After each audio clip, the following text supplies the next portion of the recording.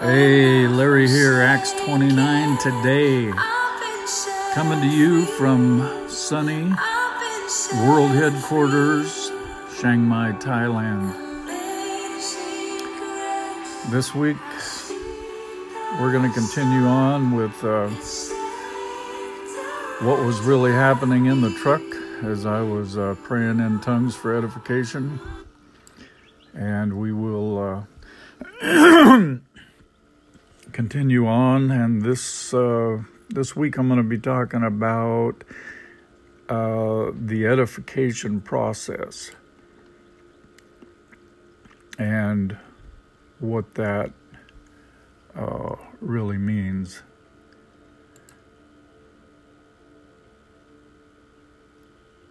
Because that is the process by which, as we're praying in the Holy Spirit, it edifies us. And so we need to really find out, okay, what does the edification really mean? The edification, the word edification is from the word edifice, which means a massive, magnificent building. So when we pray in tongues, we're actually erecting a superstructure, a divine operation on the inside of our spirit man, which is the anointing of God to qualify us for our divine calling.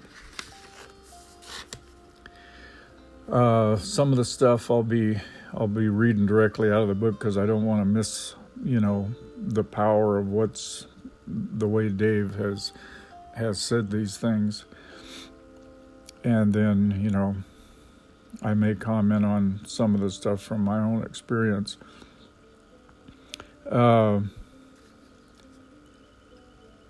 He said that he used to believe that, the Holy Spirit was going to use him just the way he was, and whatever state he was in, that God was just going to use him that way. But he said, little did I know that he wasn't at all intending to leave me in my carnal state. That isn't what edification is all about. Some people wonder what effect we are having on the devil and his plans when we pray in tongues for edification. One thing we are not doing is ordering the devil around. He doesn't even understand what we're saying. So, you hear some people talk about, well, they're praying in a warring tongue, so they're screaming in tongues. And, we're talking to God, not the devil. So I've never heard of a warring tongue, because we're not talking to the devil. We're not ordering him around. We're speaking to God, and he's not hard of hearing. So, that kind of hopefully clears up some of this stuff about a warring tongue, because we're not, we're definitely not talking to the devil, and he doesn't understand what we're saying anyway.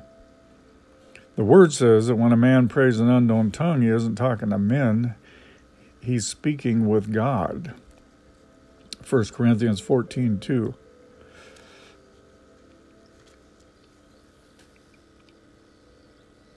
That's why I can't accept the idea that the devil can understand us when we pray in tongues. When we begin to pray in tongues for personal edification, we enter into the holy closet, and our born-again, recreated, seated in heavenly places with Christ Jesus' Spirit is locked in a divine communication with God Himself. It is a personal communication, a holy communication, and the devil cannot enter there. That's why the devil hates praying in tongues so much, because he has absolutely no idea of what we're saying to God, and it makes him nervous.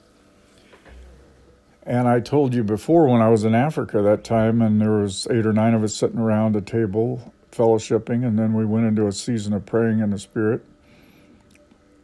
And then that lady said to me, do you speak French? And I said, no, I don't know anything in French. And then she said, well, you said in tongues, in perfect French 3 times, communication, connection with God, communication, connection with God, communication, connection with God. And then I knew that praying in the Spirit for edification was that communication with God and that connection with God. And so that was a very important thing for me to learn there. So the reason the devil doesn't understand is, if you go back to the Old Covenant, in the temple there, you had the outer court, the inner court, and the Holy of Holies, and only the high priest went into the Holy of Holies once a year. So if the devil ever tried to break through the veil and penetrate the Holy of Holies, he would never have made it because it was out of his jurisdiction. He has no access there. The temple then is a shadow or a type of the believer. As a believer, my body is the temple of God now because the Holy Spirit has come and made his abode on the inside of me. My flesh is the outer court, my soul is the inner court, and my born-again, recreated spirit is a type of the Holy of Holies, and nobody except my high priest is allowed in there. So when I pray in tongues, Satan has no idea what God is saying to me. Why? Because the Holy Spirit creates the supernatural language within my Holy of Holies, and it is outside of all satanic jurisdiction. Okay, now I'm just going to share a little bit about building yourself up on your most holy faith. So what happens when I pray in tongues for personal edification, which I can do at will anytime I desire? Why is this? The most foolish of all gifts to the natural mind, so important and so powerful. Well, in Jude 20 and 21, it says, "But you, beloved, building up yourselves. Now, isn't that interesting? We are in charge of our own edification. You and me are in charge of our own edification. It says, but you, beloved, building yourself up on your most holy faith, praying in the Holy Ghost. Keep yourself in the love of God, looking for the mercy of our Lord Jesus Christ unto eternal life." Thousands of people around the world are filled and overflowing with God's Word, and yet still, for the most part, the church has not experienced the miraculous results found in the book of Acts. So there must be a missing ingredient that most believers are unaware of. The truth is, any minister, no matter how anointed and full of the Word he may be, can only tell you what he has learned through experience and as the Holy Ghost has taught him in his own times of meditation on the Word. But that teaching will not profit you if you don't find some way to mix faith with it. You must personally get that Word into your spirit and then let the Holy Spirit teach you. That's why Jude says we are to build ourselves up on our most holy faith by praying always in the Holy Spirit. It is only as we willingly and freely present our bodies as a living sacrifice and take the time to endure in prayer that the Holy Ghost can begin to reveal to us the mysteries of Christ. Only then can He release the faith in our hearts that is needed for God's power to operate in our lives. So, as you can tell, there's a whole lot more to this subject than we ever thought possible. Now let's talk about contending for the faith.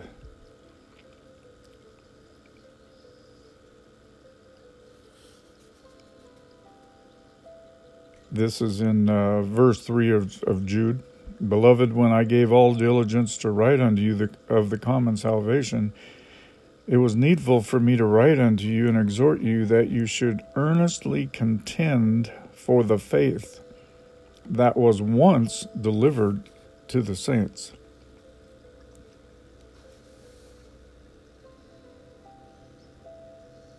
So if he's telling us that we need to contend for that faith, then he's certainly going to tell us how to contend for the faith. You see, it wasn't enough to know I should contend for the faith. The cry of my heart was, for God's sake, someone teach me how. Don't wave a delicious steak in front of my face and then not give it to me.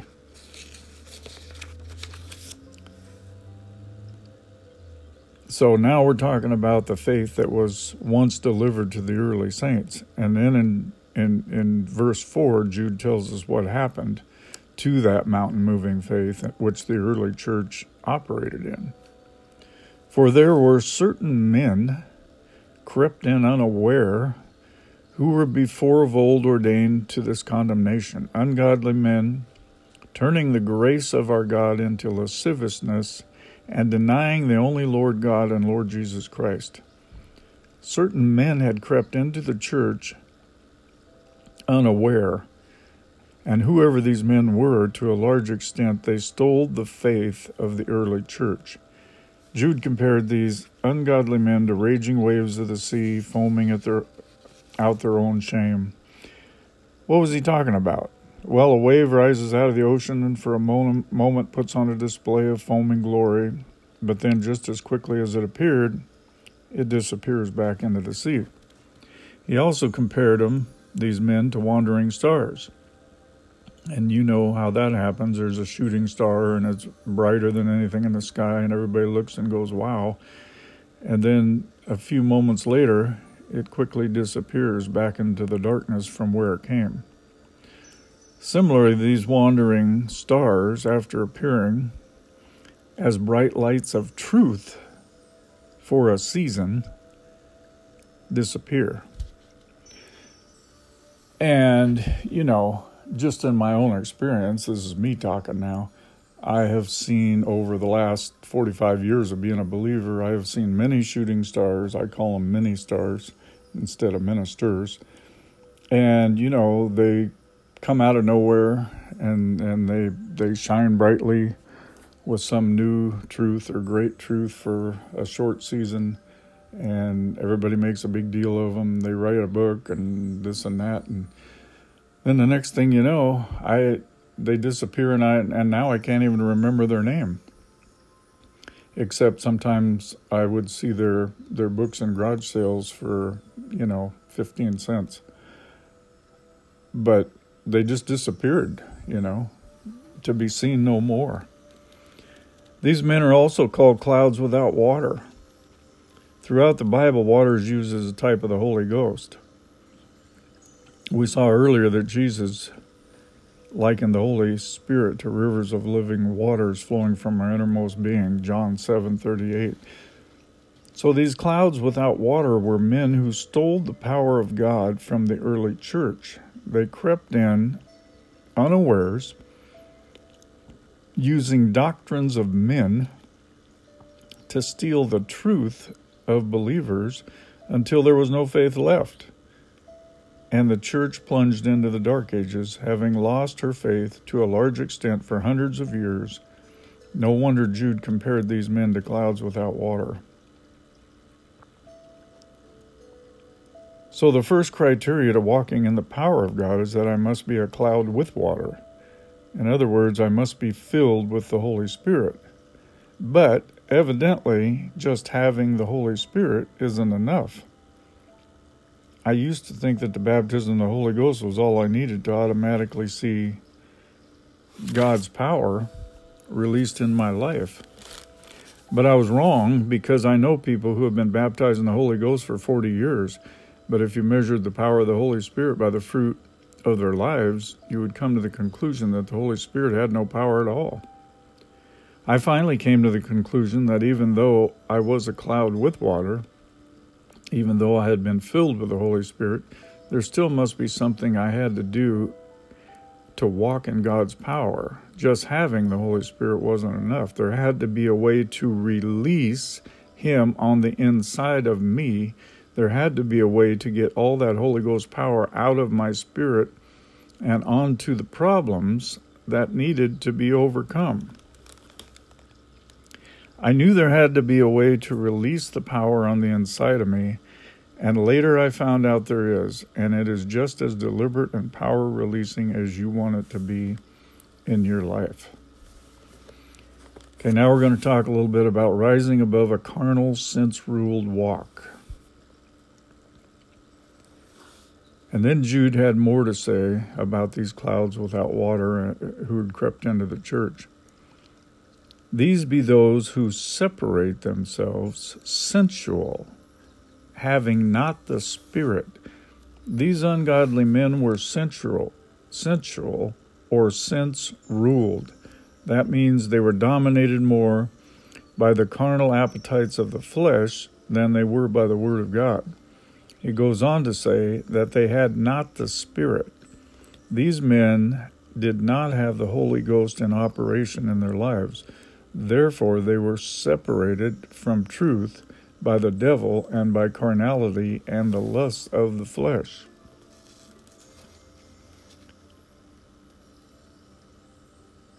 So I'm not a cloud without water. I've been baptized in the Holy Ghost. I'm a tongue-talking, devil-stomping, mountain-moving, faith-filled believer. I don't have to be like those who separate themselves. Why don't I? The next verse follows the same line of thought as verse 19 and tells me why. But you, beloved, you who do have the Holy Ghost, build yourselves up on your most holy faith. Build yourselves up where? Above a walk that is dominated by the senses, by praying in the Holy Ghost. So, the Holy Spirit is building a building on the inside of us. He's building us up. Up where? Up above and beyond a sense-knowledge-ruled walk of the flesh. The edification process of Jude 20 delivers us from the strife-filled, carnal condition described in Jude 19 and enables us to live continually in Jude 21. Keeping yourselves in the love of God and looking for the mercy of the Lord Jesus Christ unto eternal life. In other words, praying in tongues is the bridge between the state of strife and sensuality and the love of God. Wow. I bet you've never heard that one before. Praying in tongues is the bridge between the state of strife and sensuality and the love of God. It's the bridge that takes us from one to the other. Wow. Oh, how much we have sought God for that elusive increase of the faith God deposited on the inside of us. And here was this verse all along, giving us in black and white an ironclad guarantee that we can build ourselves up. Up where? Up above a walk where disease brings us to a standstill, a walk where poverty reigns in our lives, up above a walk where our children are lost to the world forever, up above this sense realm where we are moved more by what we see, hear, and feel than we are by the Word of God. We can release the power of the Holy Ghost in our lives and build ourselves up on our most holy faith. And how do we do that? By praying in the Spirit. by praying in the Spirit.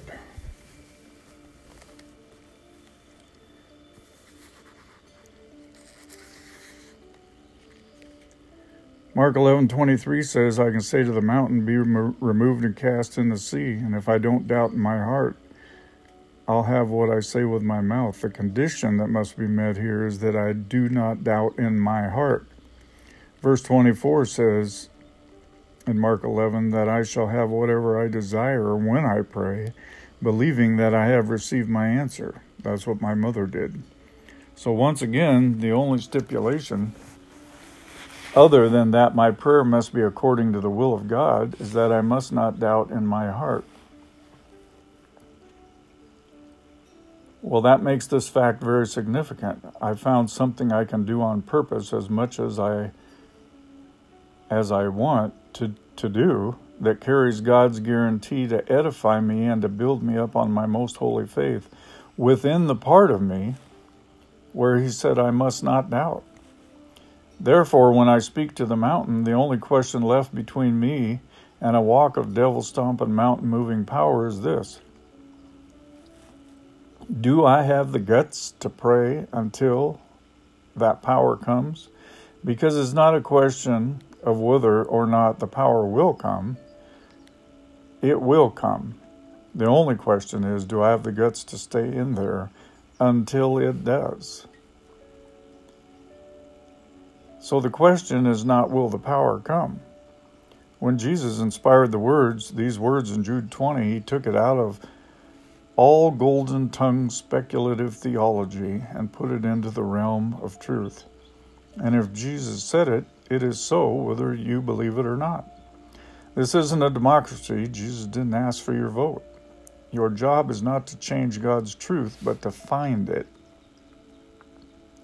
Jesus inspired Jude to write verse 19 and 20, so Jesus is saying there is a key that when acted upon will build you up above a sense-dominated walk where everything you've been delivered from that defeats you, instead this key will cause you to walk in power on your most holy faith.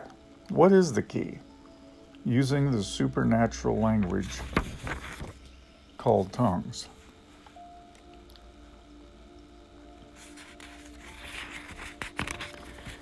Now, the next section here is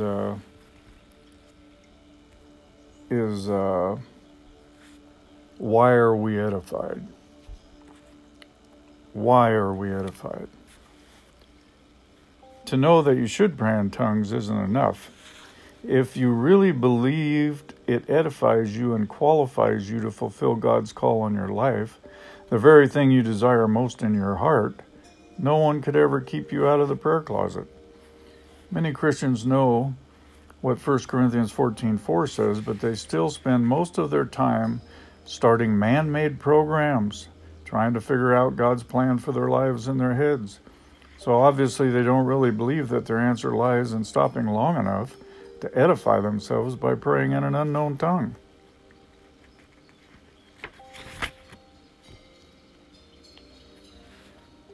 So, here's the deal about why are we edified. Well, the person that speaks in an unknown tongue speaks not unto men but to God, for no man understands him, because he's speaking in the Spirit, he's speaking mysteries. But he that prophesies speaks unto men to edification, exhortation, and comfort. But he that speaks in an unknown tongue edifies himself. He that prophesies edifies the church. So the edification to the church is in exhortation, comfort, and edification. So what happens when somebody prophesies in the body of believers is a divine comfort comes to that body of believers. It's different than an emotional high. The prophecy picks them up in the Spirit and gives them a sense of everything is going to be okay, and that can last for days. So that edifies the church collectively. But when he prays in tongues, it edifies him individually. But the reasons why either the body of believers or the individual is edified are the same in both cases. And the reason is because the mind of Christ is revealed. That's why you're edified by praying in tongues. For edification is because the mind of Christ is revealed. Prophecy causes the mind to be manifested collectively to the church. On the other hand, praying in tongues causes the mind of Christ to be manifested in you as an individual.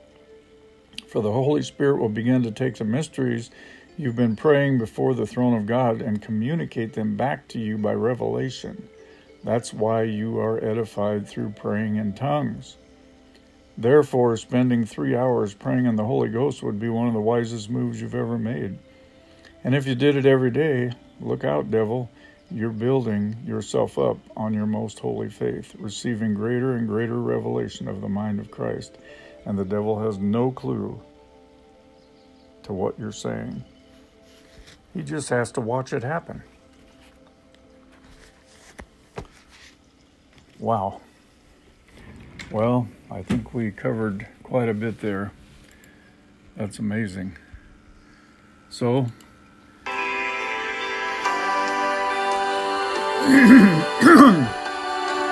I'm going to leave it there for this week. I think that's a full meal deal. And so I thank you for tuning in, spending a few minutes with me as we dive into the deep, launch out into the deep, and find out exactly what happens when we pray in the Spirit for edification. God bless. I'll see you next time.